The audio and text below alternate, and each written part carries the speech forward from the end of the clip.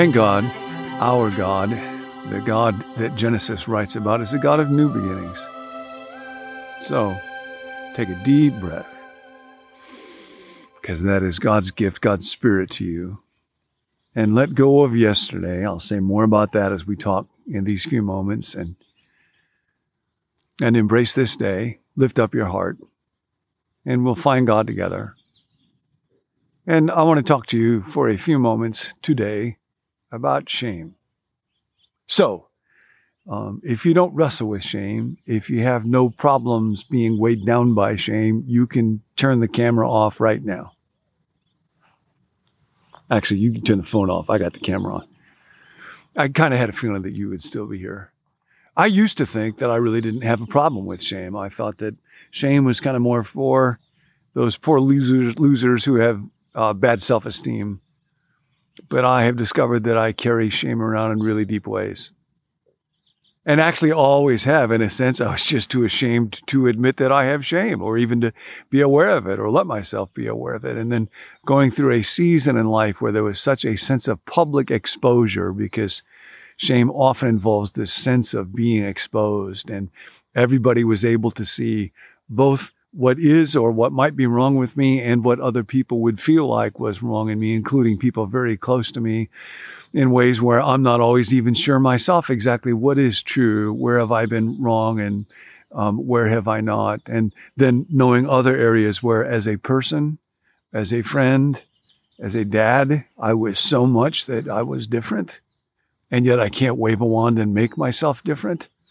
I carry shame in my body in much deeper ways than I ever had any idea. So my hope for these few moments together today is that God would bring healing from shame. In the end of Genesis chapter 2, before the fall, we're told that Adam and his wife were both naked and they felt no shame. And that sense of being deeply exposed, being fully known without anything covered up, and yet having the kind of lightness, because shame, Loose Meads used to say, is a very heavy feeling. One of the most helpful people in understanding what shame involves is Eleanor Stump. And she writes about how guilt and shame actually correspond to two dimensions of love. She says, love involves both willing the good for the other person. If I love you, I want you to be healthy. I want you to learn and grow. I want you to have friends. But it also involves a will to union. If I love you, I want to be connected with you. I want to be in relationship with you. And she says, when we experience guilt, then I am afraid, because I have done something wrong to you, that you do not will my good, and that you're angry at me, and that you want to punish me. But she says, when I experience shame, that corresponds to the second dimension of love. I'm afraid there is something unwantable, unlovable about me, and that you do not want to be in union with me. Guilt, she says, can be healed as I confess and make atonement and am forgiven. Shame cannot be forgiven. Shame, in a sense, is a more difficult condition with which to deal. Because in shame, I am afraid of being rejected, of being unwanted. She writes about how shame is closely connected with the notion of ugliness.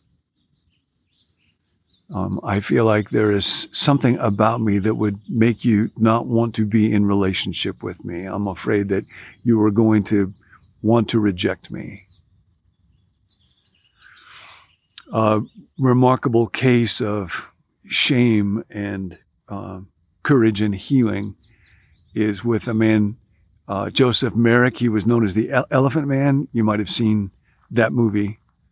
And he's somebody whose physical ugliness, whose appearance, because he is so deformed, caused people to shrink from him, to not want him to be around, to want to reject him, to want him to be hidden, abandoned, isolated.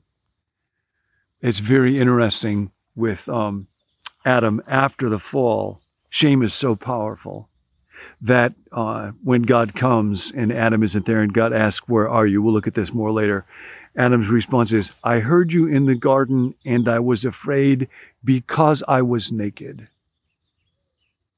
He doesn't say, "I was afraid because I had disobeyed," although he had. He doesn't say, "I was afraid because I'd eaten the fruit," although he did. "I was afraid because I was naked." This is now shame that overpowers him, triggered by what he had done wrong, but a deep shame that causes him to want to hide. And shame always says that to us. And that's part of why, although shame is a good thing, it's good to be capable of shame. It's a signal that something is wrong. If a person is shameless, and we have some of those people in our days, that's not a good thing to be shameless.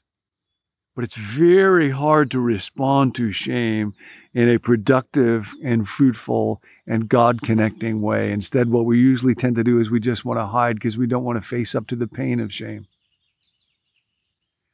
Remarkable thing about Joseph Merrick was that although the world, for the most part wanted to reject him, there was within him a beauty of spirit and of courage. I am a human being. So that people who came to know him realized that he was a deeply beautiful human being. And part of what Joseph Merrick did was he refused to accept the standards by which other people would judge him as shameworthy. He refused to accept social standards of physical beauty as the ultimate measure of his worth as a person. He scorned the shame. And now that brings us to Jesus. We are weighed down by shame. There's guilt in us that can be forgiven, but shame needs to be healed, and it can only be healed as we are accepted and our life is somehow celebrated. And so Jesus went to the cross. It's interesting. There's just this association with shame in the body. I feel the shame in my body. I feel the heaviness of it in the stomach. I feel the heat of it in my face.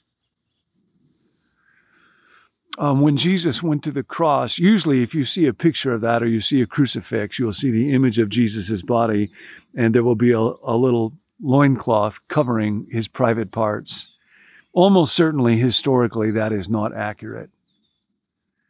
The Romans designed crucifixion not simply to be a means of execution, but also a means of humiliation, a means to deeply shame the person who was crucified, to discourage anybody from following the kind of thing that they did. And so it was their custom to crucify people naked. And in Israel, for a Jewish person to be displayed publicly naked on a cross would be unspeakably shameful. And somehow, in that moment, he was bearing our shame, carrying it on that cross deliberately to vanquish it. So in Hebrews chapter 12, the writer of Hebrews says, "Let us fix our eyes on Jesus, the author and the pioneer of our faith, who, for the joy that was set before him, endured the cross, scorning its shame." Scorning its shame. You all think, Romans and mobs and religious leaders, you all think that you have shamed me on this cross, but you are wrong. This is the defeat of shame. This is the cleansing of shame. This is the healing of shame.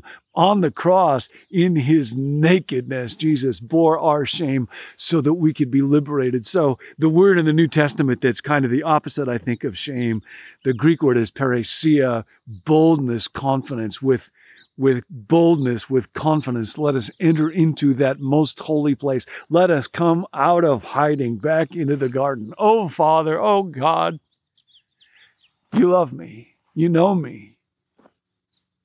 That's how our shame gets healed. So take a moment today. You can close your eyes if this would be helpful to you, as long as you're not driving. Take a deep breath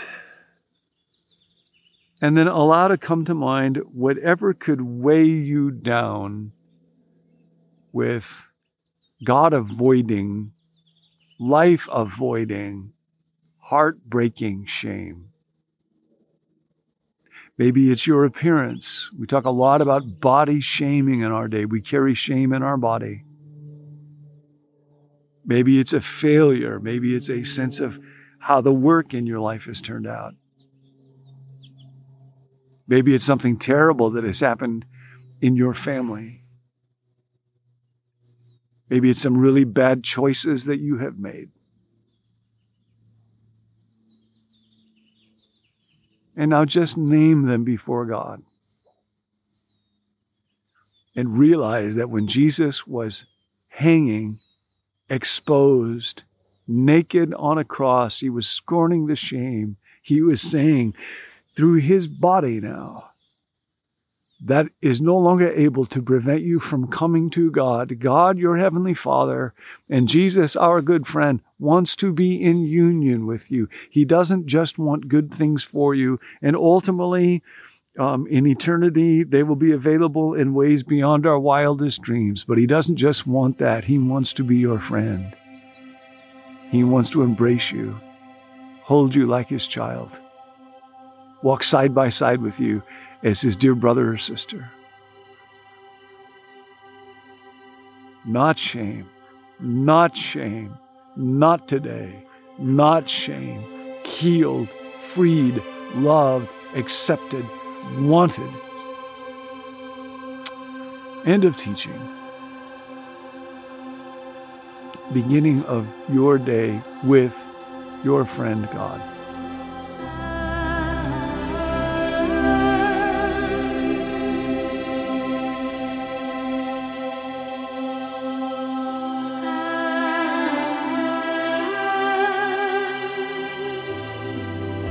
Thanks for joining us. My name is Tim. I'm a part of the team here at Become New. If you'd like to receive the emails that go along with each video, you can let us know at becomenew.com/subscribe.